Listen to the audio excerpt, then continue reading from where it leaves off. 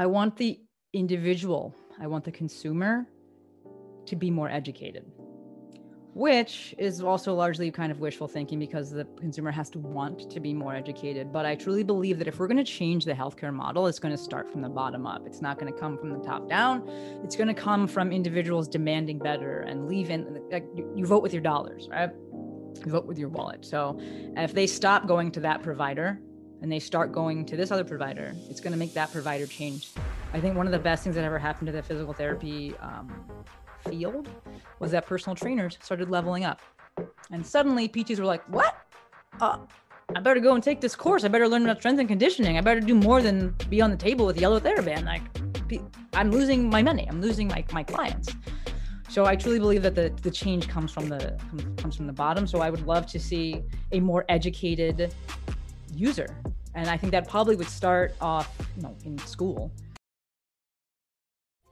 We are not telling you to quit your job.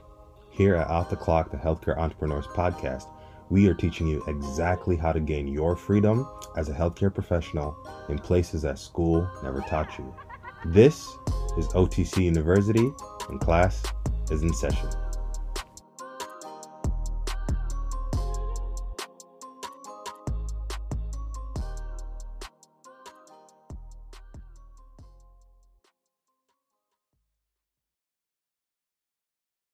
And we are live.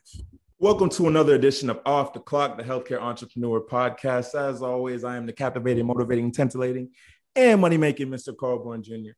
And I got my main man, Mr. Paulo Ching. Paul, say what's up to the people. Look, what up, y'all? Let me talk to you guys real quick. Welcome to the late night hour with Paulo Ching. Oh, that's good. I should make that my intro. Yeah. That's good. I like that. Hey, what up to the listeners? So glad that you guys are here. I'm happy, excited, and just ready for y'all to get another fire episode. So welcome. Yes, sir. All right. So without further ado, at this point, you guys know what it is at this time of the episode. We always like to bring you special guests. This week is no exception. Very, very excited for this episode. It's always good when we get to come back home to the PT fam, So just very excited to speak with today's guest. Man, she's killing it. But without further ado, I want to go ahead and introduce our guest for today. Bear with me, guys. This is a long resume here. She is a certified strength and conditioning specialist. Whew. Board certified orthopedic clinical specialist and rock tape lead instructor. Wait, I'm not done yet. Not done. She is the creator of the Movement Maestro LLC, a social media based company that provides both online and in-person education for movement professionals. And she has amassed, this is incredible, a social media following of over 60K awesome individuals. Shout out to you. That is amazing. And she is also the host of a successful podcast called Maestro on the Mic. I love the alliteration. That's beautiful. Which, by the way, has been downloaded over 500,000 times to date. She is an expert in coaching movement professionals and brand strategy and development. Without further ado, I want to go ahead and introduce our lovely guest for today. Yes, sir. Yes, sir. We got Dr. Shante Cofield in the building. Doc, talk to us. How you feeling? Yo, that sound effects. I'm here for that. I'm not gonna lie.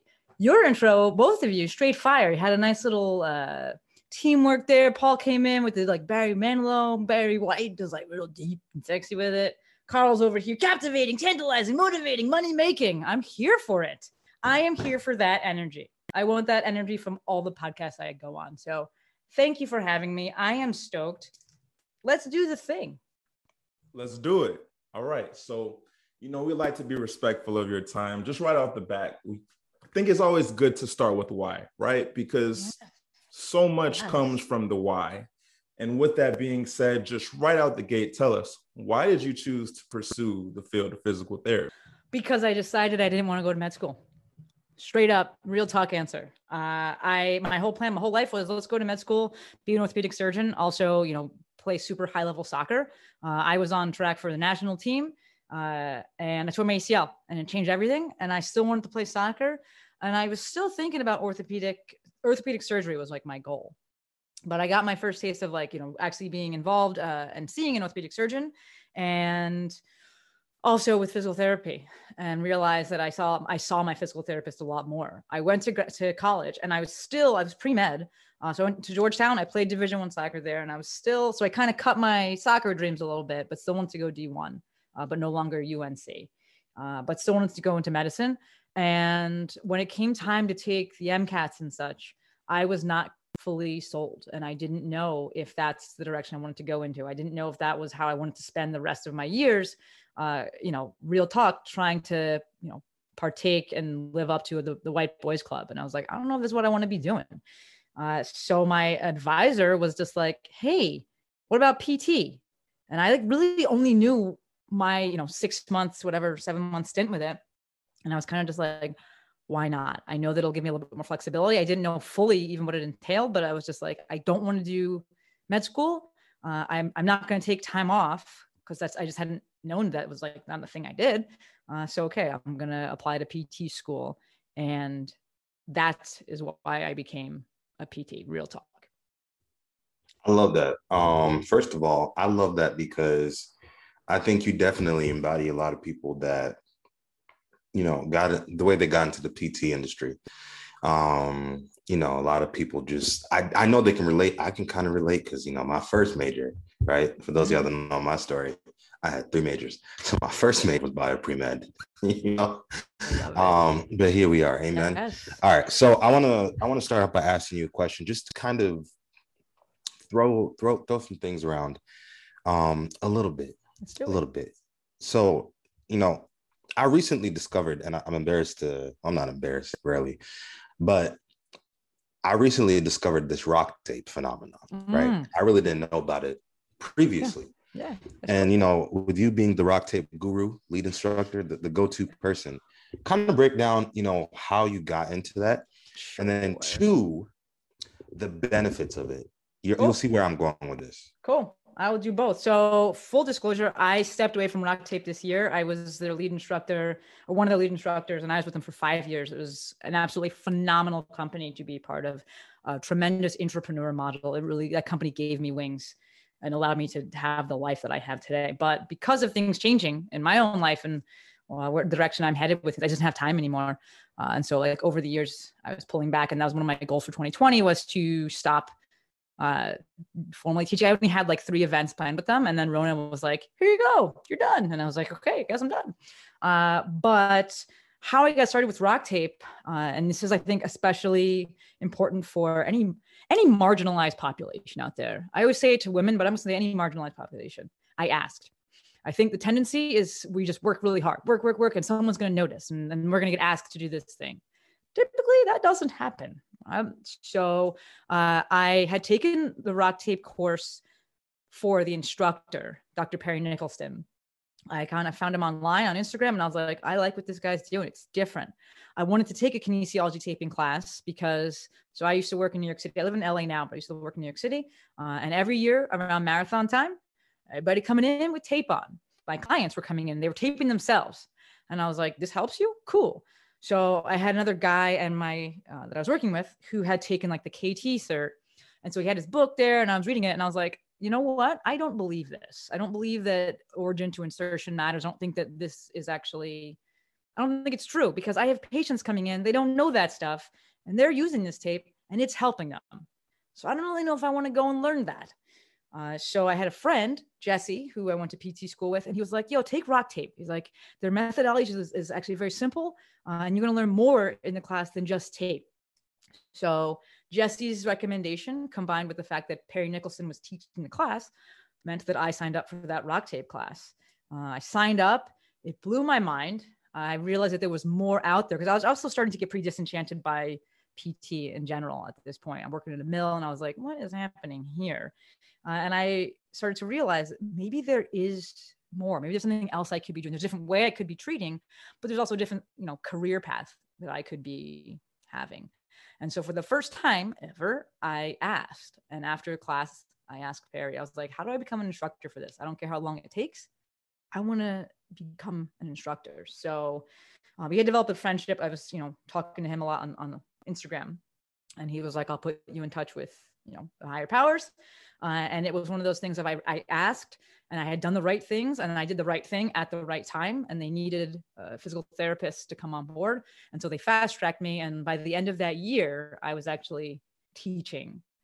But how Rock Tape works is 3 ways, right? We have the neurological component of it. We have a mechanical component in that it's going to help with decompression of the tissue. It's not actually going to hold anything in place. It's not going to like fix your broken bones or anything like that. But we have that tactile, that mechanical lifting effect that's happening. And that first part being that we have that neurological effect or neurosensory, AKA it's touching your skin. For anyone that's like, oh no, man, it's just touching your skin. It can't be doing anything. I challenge them to answer what happens when you walk into a spider web. Touches your skin and oh my goodness, do you get a major, massive motor output. You suddenly become a ninja overnight and that thing touched your skin, or in a second rather, and that thing touched your skin so gently. So the main way that we see Rock Tape working is through that neurosensory cueing, and then that mechanical component, which is this, that we are decompressing the tissues. So those are the easier science there behind it. I have a follow-up question for you, because for the first time ever, you're the very first guest to actually bring this up in our however many episodes we've had. And that is being an entrepreneur, right? Mm-hmm. Yeah. Here at OTC, we're all about entrepreneurs. But I could read the definition, or I could have you kind of explain it from your perspective. Cool. But just kind of explain to us what the benefits of being an entrepreneur was. And the reason I asked is because I know, everybody understands that being an entrepreneur is not really for everybody. I mean, it has great benefits. There's a lot of risk that comes with it as well. Oh, yeah. But being an entrepreneur is different. So kind of break down what being an entrepreneur was and how that allowed you to grow to where you are right now. Sure thing. So for me, that entrepreneur is that I was allowed to grow while I also had a job. I was within this company that realized as I grew, they would also grow. So I had, I'm a 1099 for them. I'm not a W-2 employee. I'm a 1099 contractor. And as I grew my business, as I grew my reach on social media and people came to classes to see me, they were still paying for the class, and Rock Tape is making money on that. So it behooved Rock Tape to support me in my goals because they were mutual. And I actually think that this is one of the best approaches to entrepreneurship because if you actually think about it, and I think, what is his name? Adam Grant speaks about it in his book, Originals. Entrepreneurs are not super risk takers, actually. People tend to think like entrepreneurs just have to do anything. Like, actually, no. Most successful entrepreneurs are actually very calculated in the risks they take. And so they will be less risky in certain areas so that they can actually be, kind of more risky in other areas. But it's all very calculated, which is how I got into doing what I'm doing and working for myself, is that I didn't burn the ships. I do not subscribe to the burn the ships narrative. I think it's actually a great way to be homeless. It's not for me, right? So I had this safety net of Rock Tape. I had to teach. It wasn't like it wasn't a set income, but if I taught, then I would get paid. And also I'm incentivized to grow my own thing because as my following grows, more people coming to classes, I get more of these classes, I will also make more money. So it's a calculated risk there, in that I still had money coming in some way as I was looking to move into more doing my own thing. It wasn't just like cut ties with everything and then just go and figure it out. That model is not for me. And so that's how Rock Tape kind of very much launched my career.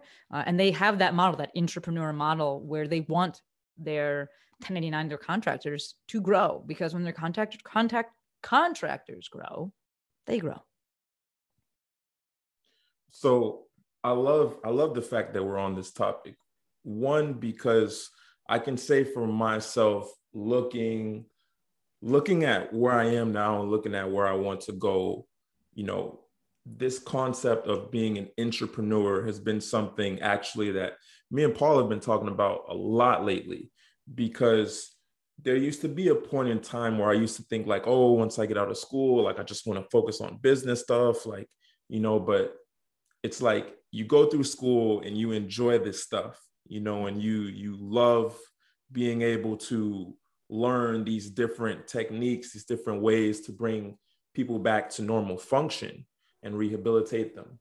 And you kind of think, actually, I want to stay in this realm of PT, but there's still that part of you that's like, maybe at heart, I like to do my own thing, right? Yep. Or maybe naturally, like, I want to have my cake and eat it too, in that aspect of things. So what would you say would be like your top 3 tips for new grad PTs, or even SPTs that are currently in school and they're thinking about life after school and kind of want to transition into that intrapreneur or entrepreneur eventually model? So 3 tips then I would say, especially for the new grads. Number 1 would be learn on someone else's dime. Like, I know it sounds great to like have your own hours and have your own everything, but like that takes time, and it's really a lot nicer if you're actually earning money while you're learning how to do these things. I think that I love social media. It is my happy place. It's my love language, but social media tends to give people the impression that things happen overnight because they start following somebody and like that person's 10 years into their journey, but they like don't realize that. And people tend to think like, oh, okay, well, I'll just start a business and then I'm just going to like maybe do a workshop and then like patients are going to come and it's going to be great. And I'm like, that's also not science. So very nice to learn how to do things, how to run a business, learn what you actually like on someone else's dime. So yeah, be super transparent, from the jump of like what your goals are. You could be learning on someone else's time. That could mean that you're doing home health. It doesn't mean that you're necessarily doing ortho. That was my route, was like, yes, I am going to be doing ortho because I didn't actually really want to have my own business. But if you don't want to be doing ortho, go ahead, do home health, do something that pays the bills so you're on someone else's dime as you're trying to grow and do this other thing. Number 2, focus on learning your no. All right, you're going to earn your no as well, but we'll start off with learning your no, meaning learning the things that you don't want to be doing. Too often we try to be like, well, what do I want it to be? What do I want to be when I grow up? What's the final product? Humans in general are not very good at knowing what they want.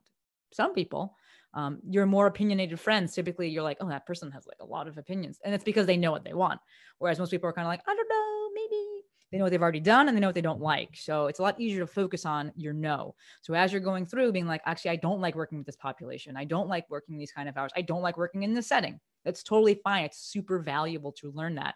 And then remember that as you go. As you're moving through this and you're learning your no, you will also be earning your no. People tend to be like, oh, I want to work 1 day a week. That's amazing, but it's probably not realistic for when you first start. And I'm not saying this because it's like, oh, well, I had to grind, so you do. No, this is how business works. These are the first steps that you put in because, yeah, you do have to be making money. You do have to be more accommodating in the beginning. You do have to be getting the reps so that you know that you can get the results, so that you get the confidence, so that you can change your rates and change your hours and, build more of that thing that you want. So you're earning your no as you go. And then number 3 would be to find someone who is doing what you want to be doing, who has the same values as you, and pay them to learn from them. All right. That's a big thing, is don't go and be like, can I pick your brain? Miss me with that unless you want me to pick your pocket. I don't want anybody picking my brain. That's not how it works. But if you find someone, I think that is one of the beautiful things about social media, is that you can start to see other people and their lifestyles and their values and where they're at. And social media has afforded us the opportunity to connect with these people, but also to learn from them without kind of, I don't want to say bothering them, but like a lot of people are putting out free content. They have PDFs, they have coaching programs, maybe they wrote a book. Go and consume all of that. Learn as much as you can from this person who has the lifestyle that you want, who has the values that you want. And then if you're like, I want some more help, then you offer to pay them. So what does it look like from, first off, let me say that pick your brain comment that you made, spot on. Paul actually sent me a shirt a week ago, and the shirt says, you can pick my brain after you pick your payment method. So that's it. I love it. Boom. Yeah. Mic drop. I like that. After you pick, yeah, so good. After you pick your payment method. I love it. Yes. So yes, Paul.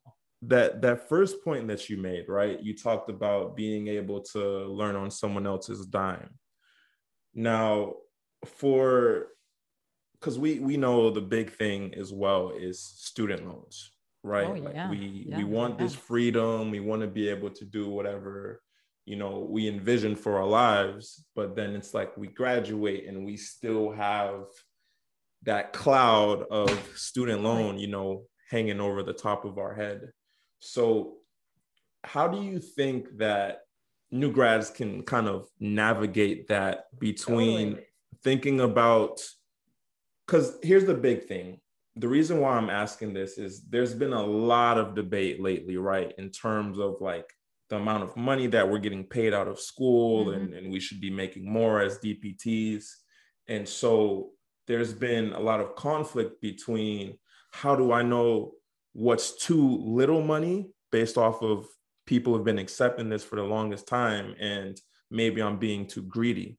So how do you navigate that and still be able to learn on someone's dime and pay your bills and do what you need to do? This is so good. I have so many opinions on this. Number one, student loan debt is what it is. Yes, it should be lower and school should cost less, but it currently doesn't. So the first thing that everyone needs to do is take radical responsibility for their choices. I chose to go to PT school. It's my own fault that I didn't do enough research then to be like, yeah, this is going to be a lot of money. It's like Monopoly money to me at that point. I'm like, a lot of commas. I guess I'll just make that back. I don't know. I don't know. That's on me. That's the only way that you're going to move forward, is if you take radical responsibility. If you keep being like, it should be less and someone else should pay for it and it should be forgiven, that is the incorrect mindset. You're never going to move forward. So number one, take radical responsibility and be like, this is what it is. I chose this. Number two, you have to start thinking about what your own personal approach to money is. Do you prefer to have more cash flow, or are you the type of person that's like, I want zero debt? They're two different kinds of people. And if you're like, I want more cash flow, then yeah, go ahead and pay the minimum and you get paid for longer, but you're going to increase your cash flow, which means then, are you going to use that to go and invest and do other things with it? Again, this is having some financial savvy, which you can go online and learn from people. My number one recommendation would probably be Ramit. I love him. I love his approach to finance and money mindset. And you can learn from his book, which is like $10. I don't know. It's a great start. So I would look at that. So we said, number one, radical responsibility. Number two, figuring out what matters to you. Do you want cash flow? Is that more important to you? Or do you want more of, I don't want to have any debt in my life? In reality, student loan debt is not bad to have. It's not going to crash your credit score or anything like that. It's not like, yeah, I don't want to have it, but at the same time, you can still live your life. You can still go forward and be doing your things. Having more cash flow. So right, we have lower payments, we have more cash flow. And then what are you doing with that money? Right? Are you being smart with that? Do you need to get an accountant? You probably don't need a financial advisor, but do you need an accountant? Do you need a bookkeeper, something like that to help you out and kind of guide you a little bit with that? We said about, should you pay it down right away? Again, that is going to be a personal preference. What do you care more about? What is your value system? What are you more comfortable with? And if you're like in a relationship or married, anything like that, what is the your partner's, have you talked about that? It's also very important. As for the numbers and should PTs make more and things like that, this is why I became an entrepreneur, because I will bet on myself 1,000 out of 1,000 times. And I know that push comes to shove, I can make more money on my own, but I didn't start there. So I think entrepreneurs are all about calculated risk. I started out, and that's why I went to PT school, because I was like, I will always have a job. No matter what happens, we saw it in the pandemic. PTs were actually making more money for those that were willing to do, run it into the Rona. They were making more money, right, for these travel jobs. That wasn't me, but that was the thing, right? So I had the safety of that. Like, okay, I'm gonna go in PT because I always have a job. Then I started to realize, okay, I'm using some math here, and what's the ceiling? As long as you're working for somebody else, there's always a ceiling. Yes, you'll get safety in some regard, some safety, but if we think about what Seth Godin says, playing it safe is risky, because you may have the safety of a set paycheck, but we saw again with Corona, people got fired. And then you're like, well, then that wasn't so safe, I guess. Right. So taking those risks and what's your risk evaluation and how risk averse are you? From there, doing some math and starting to realize the amount of money that could be made if I did the stuff myself. And being like, all right, when I first started going on my own, I still had my full-time job, but I was shooting on the side, and I was shooting for $60 an hour. Right? I wasn't shooting for $100 million an hour. It was $60 an hour, which I was fine with. And I could, it was in my integrity to charge for that. I didn't feel comfortable charging more. But if you do some simple math on that and you see a few people a week, 5 people a week, it's a couple $100. That adds up over the course of a month, and you can do some math there, and then it can grow from there. As for being too greedy, and this is where I think it's really nice if you start to learn on someone else's dime and actually ask them the numbers for things, because suddenly you're going to be like, okay, I see what's coming in, but actually, like, here's the rent. Again, I was in New York City, those spaces. So actually, I just crashed the Mastermind, and K-Star was there. Kelly Surratt was there, and they just closed down CrossFit San Francisco. The rent there was $26,000 a month. What? Paul just passed out. For you folks listening, you can't see it, but he passed out, right? $26,000. So suddenly, if you actually can get into the numbers, you start to realize, oh, wow, this is like actually expensive.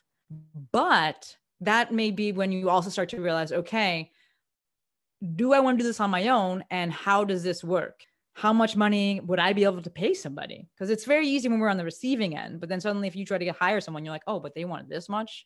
And you have to actually start doing some numbers with things. So I'm all for, PTs wanting to earn more, but I also am all about people bringing more value to the table and substantiating their requests for compensation, and not just being like, I got a doctorate, so I deserve it. You don't deserve anything. That's not how things work, which is why, again, I choose to bet on me. And then now I work for myself, because I know, push comes to shove, I can work more and make more money, or I take time off and I'm like, all right, well, I'm going to make less money there. So to summarize, I know I said a lot there. Number 1, radical responsibility. You took this debt on, own it. Figure out what you got to do. Number 2, figure out what you want to do. Do you want more cash flow, or are you like a no debt person? Commit to that and then move forward with that. As it relates to financial resources, Ramit, I think, is my personal favorite for those of you that are looking for someone. His book is like literally $10 and it's phenomenal. And then as it relates to, should we be making more as PTs? It doesn't really matter if we should or shouldn't. What are you going to do about it? Right? The best thing you can do is actually go and take control and be like, I'm going to earn more by having my own thing, not by trying to squeeze more out of my employer. You can start to do some math. And when you start to realize like, okay, here's the price, here's what I'm getting paid, here's what I know has to come off the top for utilities and things like that. And if you're like, man, I'm like really, really getting shorted, that's usually when people start leaving that facility and stop working there. But that takes the effort of you putting in the time to like do the numbers instead of just being like, but I want more money. Oh, I'm laughing because this is one of my favorite things to talk about. Talk to me about it, Paul. I'm gonna call it the DPT crisis. This notion that simply because you have a doctorate, somebody should now pay you more. And yes, I mean, I do agree. DPT should get paid more. I definitely agree. The only thing is, I'm an economics man, so what we're taught in economics classes is that the market dictates where everything goes. A lot of PTs, I mean, y'all are getting paid based on whatever your company decides with the insurance company that the baseline is going to be. I mean, you should have seen my shock as a PPT. Like when I found out that, some of y'all out here doing notes and you're putting in units, and the hospital already decided how much you're getting paid per unit. So it doesn't matter how many units, you have to do it because it's required. But at the end of the day, whatever you're writing in the notes doesn't even negate to like what is being paid out. That's already been agreed upon. So I think I love this because it kind of points out to, okay, how do we get past this DPT crisis? One, I want to ask you, I mean, and especially because I know with entrepreneurship, it's such a sweet word to say, I'm an entrepreneur, kind of gives you this essence of, I'm better than you're doing. But it comes with a lot of things that, as you mentioned, people don't fully calculate prior to getting into. Yep. I believe that for a lot of people, I say this as a PT practice owner, right? Mm-hmm. One of the things I've had to learn, and, even something that Carl and I have been working on, has just come to like having these conversations, right? See, I've had to learn how to talk with these insurance companies about like, okay, potentially if we had a deal, what would this look like? Mm-hmm. And so because I've had to learn a lot of those conversations, and this is where, I start getting in trouble with a lot of these PT schools, but I don't care. These conversations, I fully believe. Now, I ain't been to PT school yet, so I don't know what y'all be learning in there. But I'm just going to go out on a limb and say these conversations are not taught. No. You're not taught how to be able to learn how to generate a lot of that income. So the issue I have with this crisis, and this is where I want to lead it to entrepreneurship, is because a lot of people are not taught how to be those self-sufficient income creators, right? It's almost like, you, myself, and Carl, if we have a problem in front of us and we'll say, okay, how can I solve that issue? If I need to make, and I'm just using it, if I need to make $100 today, all right, super low number, we think, hey, what do I need to do to generate that 100 today? We don't think, well, I'm going to go and clock in and work, and then they're going to pay me. Like, it's just like, bro, what do I need to do today to make sure I get that? And so because I think a lot of that stuff is not taught in school, that leads to that crisis of thinking, I deserve more, but you're not bringing the value. Now, Carl mentioned it prior, right? One of the things he talks about always with me is, when he comes out of school and he starts practicing, yes, we have our business together, but he's still going to be practicing. And these PT companies are going to have so much stuff coming into them from Carl. Yep. I mean, my dude is a SEO Google certified. Hello, y'all listening. Shout out. Go look him up. Google certified SEO specialist, right? So you wondering, how can I get more patients? Well, guess who's going to just do it for you? Yep. Him, right? So then when he comes and says, hey, y'all should definitely pay me more, it's justified because he's actively creating income for the company, the entrepreneur thing right there. Now, let me jump into the entrepreneur portion. And this is my question for you. When it comes to this DPT crisis, I should put that on a shirt. How can people then really start to like understand? Because my problem is like, and it hurts me. Like, it really hurts me when I see a lot of my friends graduating and then like complaining that I have like 100,000, and I'm just like, okay, then go into business. Do something about it. Yeah. And then I hear all the reasons why it can't work. I need experience, or that age old, well, you need to be practicing for 5 years before this and that. I get it, right? I get it. But how can people start to develop a lot of those things to help them be entrepreneurs? Because you're going to come into this entrepreneur game and so many things are going to happen. Imposter syndrome, like constantly trying to compare yourself to other people that have been in the game, right? That overnight success thing where people could probably look at your stuff and think, oh crap, she's an overnight success, not knowing you put years. Yep. So yeah, you were an overnight success. It just took 10 years. 10 years of overnight success. That's it. 10 years. So how can people start to learn how to generate, or what things do people need to bring to the table, really, right? That can help them learn how to generate a lot of things. And then they can take that and say, bump this. I've done it. I've seen the ceiling. Now I'm going to go do it for myself. I'm going to throw it back and say, I am not certain that there's actually a crisis.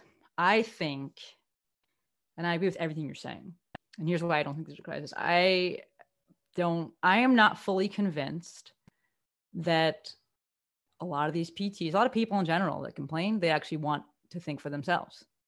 They want more money, but not having to, but I don't want to do more. It's not a crisis. Actually, that's a problem. That's a lack of, you're not in touch with reality there, right? They don't actually want the verb. They want the noun. They want the like 6K, whatever, six figure paycheck. They don't actually want to put in what it takes to do that. So I'm not fully convinced that there is such a crisis. I think the people that want the next thing, they doing it. I think that they're making moves, and social media has been great for that.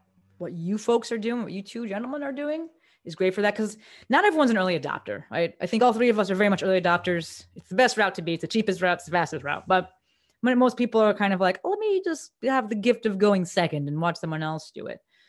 So things like this podcast and things like Instagram and things are great. Danny Matei's Mastermind, Will Boyle, stuff that he's doing, because it shows people that they have option, right? It's the Roger Bannister effect. Roger Bannister ran a sub 4 minute mile, and suddenly everybody, a million people that week also did it. They're like, I could do it too. Look at that. So I think that there's a lot of value in seeing a different model. I think people come out and they've only been taught one model, but the folks who have it in them, they're going to go for it. Whether it takes them, they do it right away, or in my case, I'm a little more calculated. It took me about 5 years because I didn't see the model as much. Now it's like just everyone out there is doing it. What I think people need to do is they need to be very realistic with themselves and say, am I willing to bring something more to the table? Am I willing to figure out a different way to solve this problem? Or do I want to solve it in this way? Do I want the security of a paycheck and health insurance, but just want more money? That's not going to happen. So you nailed it. And you're like, yeah, Carl's bringing SEO sensei like level. He's bringing more to the table. He's bringing more value than this other person. So he's making a whole new model. You nailed it. And as well, saying like you have your friends that come out and they're strapped with debt. And what do they do about it? They complain. That doesn't fix anything. What are they doing to actually take responsibility and then change it? I really don't think that there's a true crisis. It's just a decision to be made. Do you want to do something about it? Or do you believe that you deserve more for doing the same thing? First off, I'm sorry, Paul. Go ahead, bro. I'll reserve myself. Go ahead. You sure? I mean, I have a question. Okay, let me ask this then, because you're right. You know what? There is not a crisis. There's not a crisis, but I'm so tired. Mm-hmm. One of my pet peeves is when people complain with literally no intention. I have no time for that, Paul. No time. That. Miss me with that. Right? So, okay. I'm also like a person that can't stand injustice. I want to save everybody. Yeah. I want people to win. So like, this is a personal problem for me. Yeah. But let's then talk a little bit about mindset. And, I know people talk about this all the time, but it's really important in this instance, right? I saw this, I think it was a meme or something earlier today that I was talking about. It's crazy how at the beginning of the year or March even, right? Everybody like probably got up and decided, yo, tomorrow, I'm going to stop doing this, and I'm going to start being successful in this, with absolutely no track record of having ever tried to commit to anything like this before. Suddenly they think they're going to go from 0 to 100. So my question to you, because it really, I promise you, like a few things invigorate me as much as nonsense like that. So my question to you just comes from a mindset, personal development space, right? Earlier you talked about Adam Grant, which Originals, by the way, phenomenal book, right? I like how he was talking about people really don't have original ideas, they just do it better. Yeah. Phenomenal book. That and like Think Again. But from a mindset and personal development, I'm on the fence with Think Again. I'm not gonna lie, I'm on the fence with that. But I mean, it's helping me personally through something. Okay. So I'm just trying to listen. I like to be in charge. I'll just be honest. You can ask Carl. So from a mindset, personal development perspective, right? Because most people, I think it's so unfortunate because a bunch of my friends just matched into their residencies. Mm. And every single one of them, right, having come out of med school, every single one of them either was like, yo, I'm just going to start my own practice because LaRue School, they told us you might want to do this, right? People are actively aware, at least coming out of med school, they're like, yo, look, I have $500,000 in student loans. Yeah. So for them, it's like I almost noticed this mindset where it's like, okay, I'm going to get this paid off, but I'm going to be strategic about how I do it. I might go start my own medical practice, or I might go do this residency or internship that pays me more, or I might go find a fellowship that's giving me loads of cash. Like they're very strategic about it, but it's not like, oh my gosh, I wish I made more as a doctor. Yep. It's more just like, I'm going to go freaking get it. So from a mindset and personal development perspective, what then is it the physical therapists Okay. are missing? So it's the guidance, exactly what you said. So I love that you actually said about justice and you're kind of like a bleeding heart and you want to just give back and like help everybody. This is the challenge that I have to current physical therapists and people that are practicing is this is how you give back. Maybe you're not the person that is in a space just yet to be doing pro bono work or anything like that. There are tons of different ways to give back. And one of them is by guiding other and showing other new grads and things like that what's possible. So the big difference between in the stories you just said is that in med school, their professors, their whoever said, maybe it's a good idea to start to practice. You go to PT school on day number 1 in some of those classes, they are reading to you the number of PTs who got sued. Why? No idea. Because it's like 1. No idea. And then the rest of these crusty ass professors are like, also, if you're going to have to spend $1 million and it's going to be working forever. They're all kind of like disenchanted by the model and like kind of bitter, and dusty about things. So the way that I give back is by showing up and showing people what's possible. That's literally the biggest difference is if I tell you, yes, you can make 6 figures by doing it this way. No, you don't have to go. And one of my most downloaded episodes was one where I said, I don't like treating. I don't like treating. I never did. I love assessment. I don't like holding people's hands. I'm like, do your exercises. You're a grown ass man. I don't need to be like all up in your business. Right. And so just being willing to take arrows, being willing to be the first and give people the gift of going second. Right. So I think that is what we can do. That is the difference. That is what can be done. The fact that you have this show, right, and you're talking about it and you're bringing people on, that is giving back. Yes, it'd be great to go. And I have an episode about this as well. I think people automatically are like, oh, but what about like pro bono work and helping those that are less fortunate? Guess what? That person that is that much less fortunate doesn't need physical therapy. They don't have the time to take off from work to go and do some yellow TheraBand stuff on the table. They probably need a whole lifestyle shift. They don't need like your pity, services. There's a big difference in terms of what's actually going to help people. I believe that sliding scales are actually more beneficial for the person that's providing the scale than for the person that's on the receiving end. In many cases, I think that people are doing it to make themselves feel better. I'm like, this person doesn't have a time to go and leave their job and like leave their kids to come and do this thing. All right. So if for the bleeding hearts out there, for the people that are like about justice as well, give back by showing people what's possible.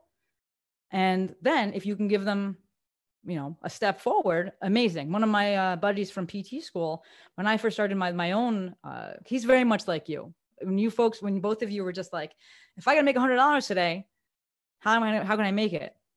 Immediately, I was like, that's Peter. And I went to PT school with him and he was the first of our class to start his own practice. He maybe waited like 2 or 3 years because he learned on somebody else's dime and then, started small. But he rented space to me.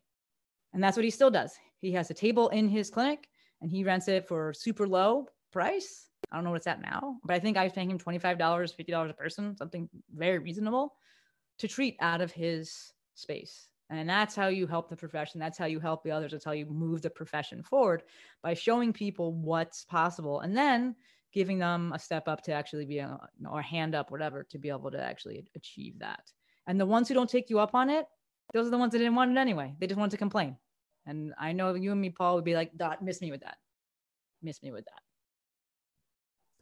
I think one of the biggest things that, speaking for myself, that I've had to really learn and embrace was just the aspect of, with the exposure that me and Paul have been able to have with, the amazing people that we've brought on the show and that we've continued to build relationships with. One of the common things you see is when you invest in something, there is that point of time where you're not going to see any return on your investment, right? Mm-hmm.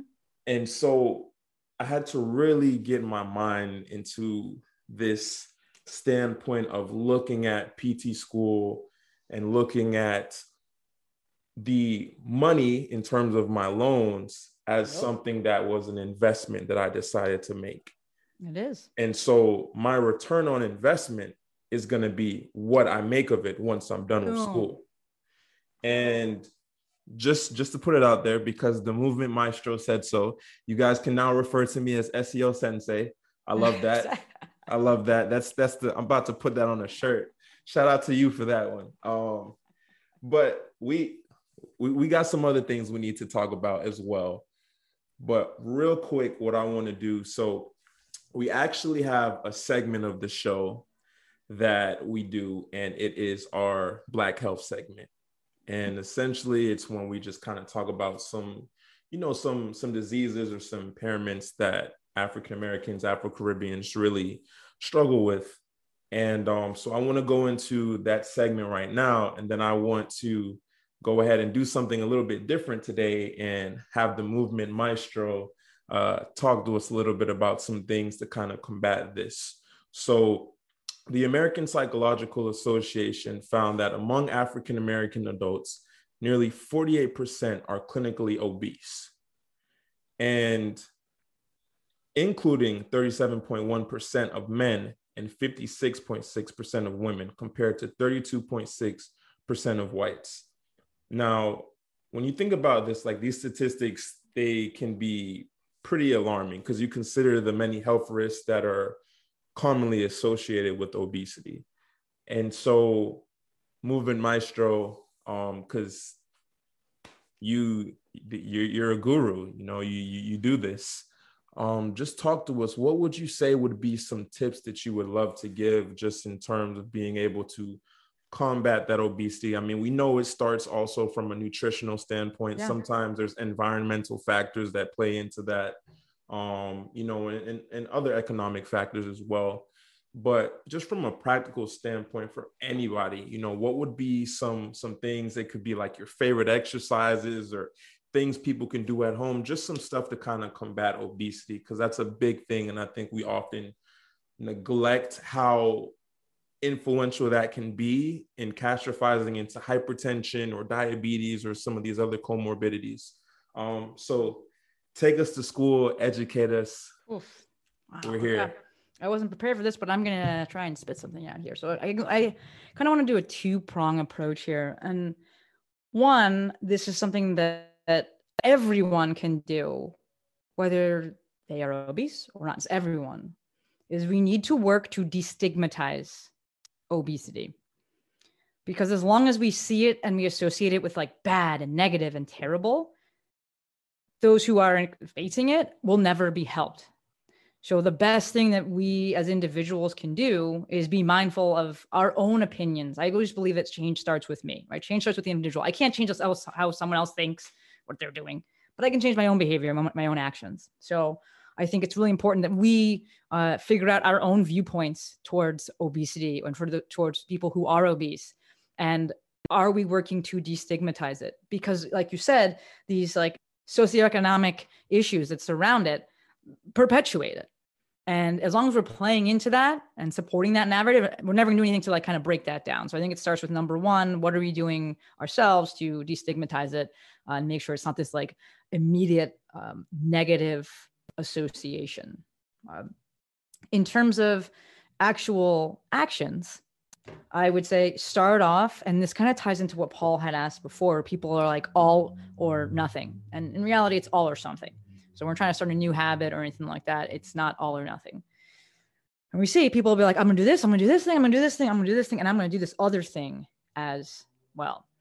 I would say, number one, let's really, really simplify it and break it down into something that you care about, something that you actually want to do. So let's say if it's that you want to attack nutrition, all right, then we're going to pick one thing. If it's that you want to attack exercise, okay, we'll attack that. If it's that you want to just sleep more, get more sleep, that's fine as well.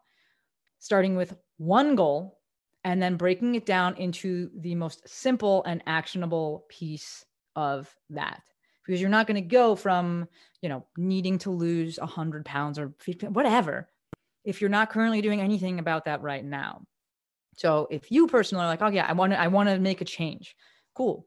What is one part of that? What is the thing that appeals to you the most? And then let's break that down into the most simplistic goal, which is typically going to be about doing less, not about doing more, which is why I don't start off with like, okay, go for a walk every day. Like, do you have the time for that? Probably not. But are you drinking 17 sodas a day? I don't know, maybe. So let's make it 16. Literally something as simple as that. So it needs to be something that you actually want to be doing, that you're like, yeah, this is my decision. Borrowed goals get us nowhere. It needs to be yours. And then what's the most simplistic first step? And let's think about that step as removing something, not about doing more. Not I'm gonna like go and walk a million miles or anything like that. That's not sustainable. It's not feasible, and you're gonna quit doing that. So break it down. What is the first step? What is one single action item that I can take? Typically about removing something, and then a bonus if you can get someone else involved with it, so you have some accountability to move you through it. And just start there, because it really is all or something, not all or nothing. I knew we had to bring you on here because the passion and the I can feel the energy through the screen. Something that I want to ask you now, and I'm sure you probably have like a list of things, right, to this question, but you can give us one. If you want to give us more, feel free to do that as well. But just looking, just kind of surveying the landscape and looking at the way of the world and how things are right now and how they've been, not just in our industry of physical therapy, but in healthcare in general. What would you say is one thing that you would like to change about healthcare if you could? Oof. One thing that I want to change about healthcare. I want the individual, I want the consumer to be more educated, which is also largely kind of wishful thinking, because the consumer has to want to be more educated. But I truly believe that if we're going to change the healthcare model, it's going to start from the bottom up. It's not going to come from the top down. It's going to come from individuals demanding better and leaving. Like, you vote with your dollars, right? You vote with your wallet. So if they stop going to that provider and they start going to this other provider, it's going to make that provider change. I think one of the best things that ever happened to the physical therapy field was that personal trainers started leveling up. And suddenly PTs were like, what? I better go and take this course. I better learn about strength and conditioning. I better do more than be on the table with yellow TheraBand. Like, I'm losing my money. I'm losing my clients.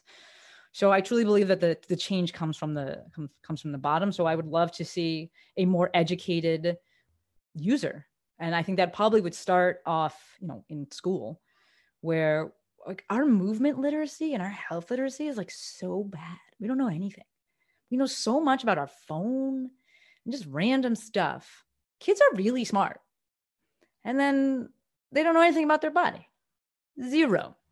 And I get it, the financial side and whose, hands are in whose pockets and things like that. But that is what I would love to see, is this an improved movement and health literacy of the general population. I think it would elevate everything.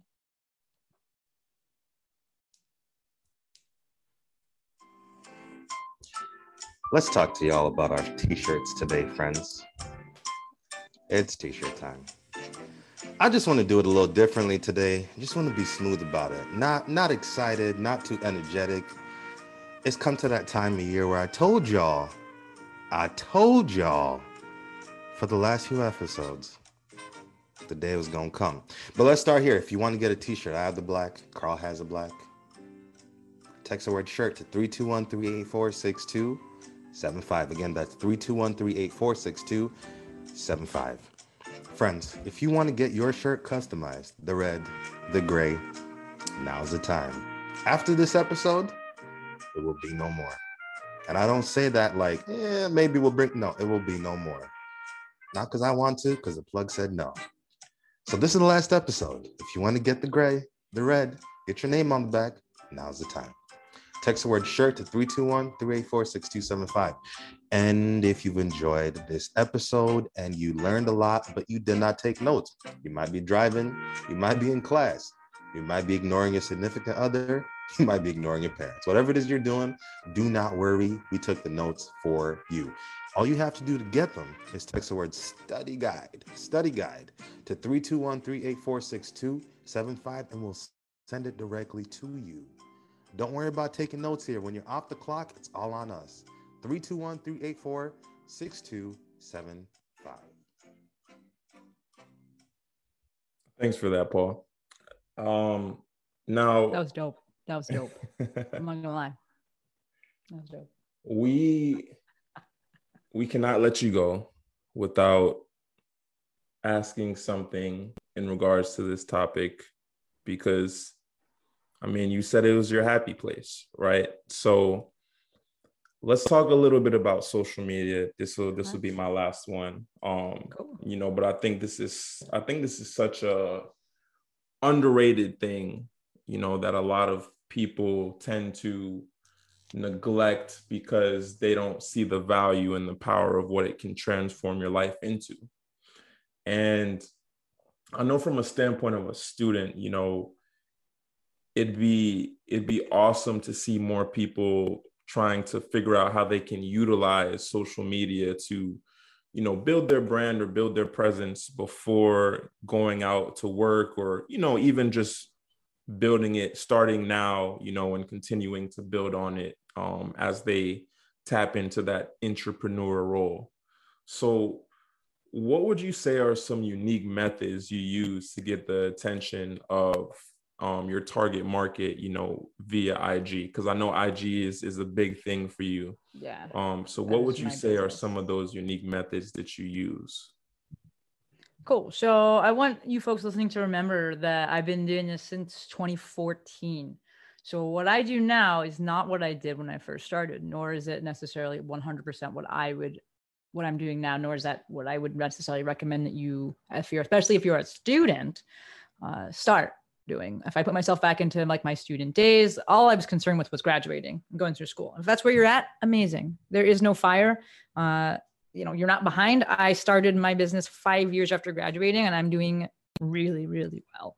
So don't feel like, oh, if I don't do it right now, like the train is gone forever. It's okay. Nothing good ever came from anything forced, and urgency is terrible, you know, terrible motivator for starting things. In terms of getting the eyes that you want, the first thing is figuring out who are those eyes? What is the problem you want to be solving? Niching down is one of the fastest ways that you will grow, but niching down is usually one of the hardest things that anyone will ever ask you to do. As such, it kind of goes back full circle to what we spoke about earlier, which is learning your no. So if you're like, I think I want to do the social media thing, my advice would be, starting off, just share your joy. Share what makes you happy, right? More you. As you go through that, you start to figure out what you do and do not like doing, what you are good at and what you're not good at. Once you become more niche and like, this is the problem I solve, this is the group I solve it for, then you can just double down on that, and you will attract those eyes because they're going to say, oh, this person solves the problem that I want. As it relates to standing out, right? Because people are like, isn't the market saturated? There's a lot of people doing what you're doing, yes, but to borrow from a friend of mine, a quote, people buy coaches, not coaching. We live in the information age. Anything you want to know is out there. You could probably learn it for free, like on YouTube. YouTube's amazing. Like you can learn that on Instagram, read a book. It's all out there.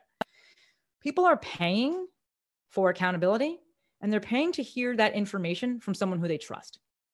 And how do we build trust? This is also why it takes so long, right? Because we are in the business of trust. But we build trust by showing up consistently and showing up authentically.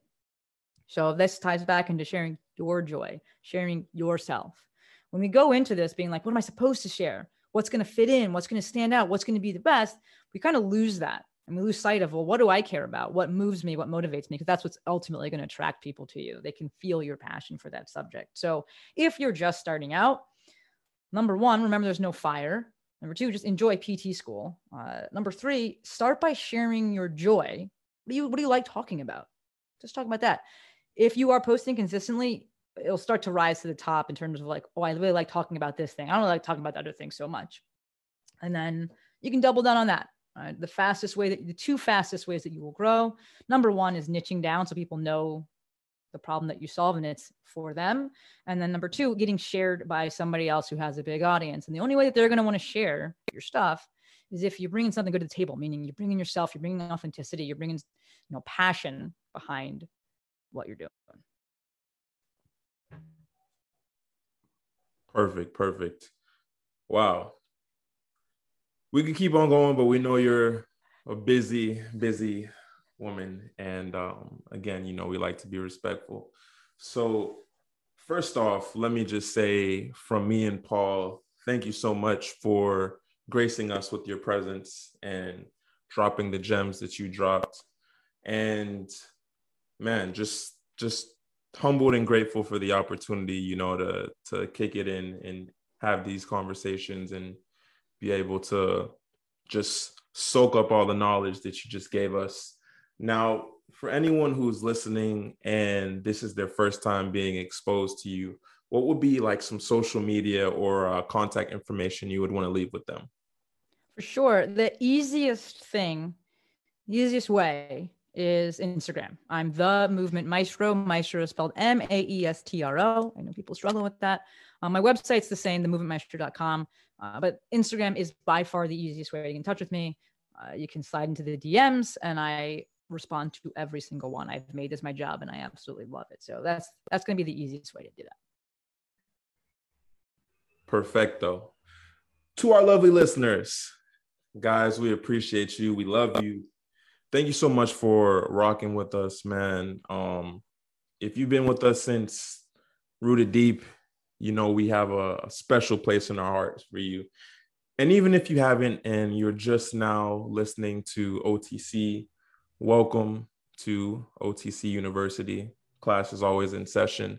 Now, if you got value from this episode, please, number one, go to Apple Podcasts, find Off the Clock, the Healthcare Entrepreneurs Podcast, scroll all the way down, click the 5 stars, click write a review, leave us 2 to 3 sentences on whatever episode you listened to, why you enjoyed it, or just your overall impression of the show, because it helps other people be able to see the value that me and Paul are bringing and the value that our guests are bringing, such as the lovely Movement Maestro here that has dropped so many gems on you guys this episode, and us included.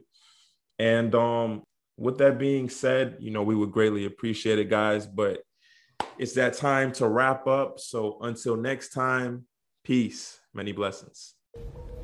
Thank you for listening to another episode of Off the Clock. Don't be shy to leave a review and subscribe to the podcast. See you next episode.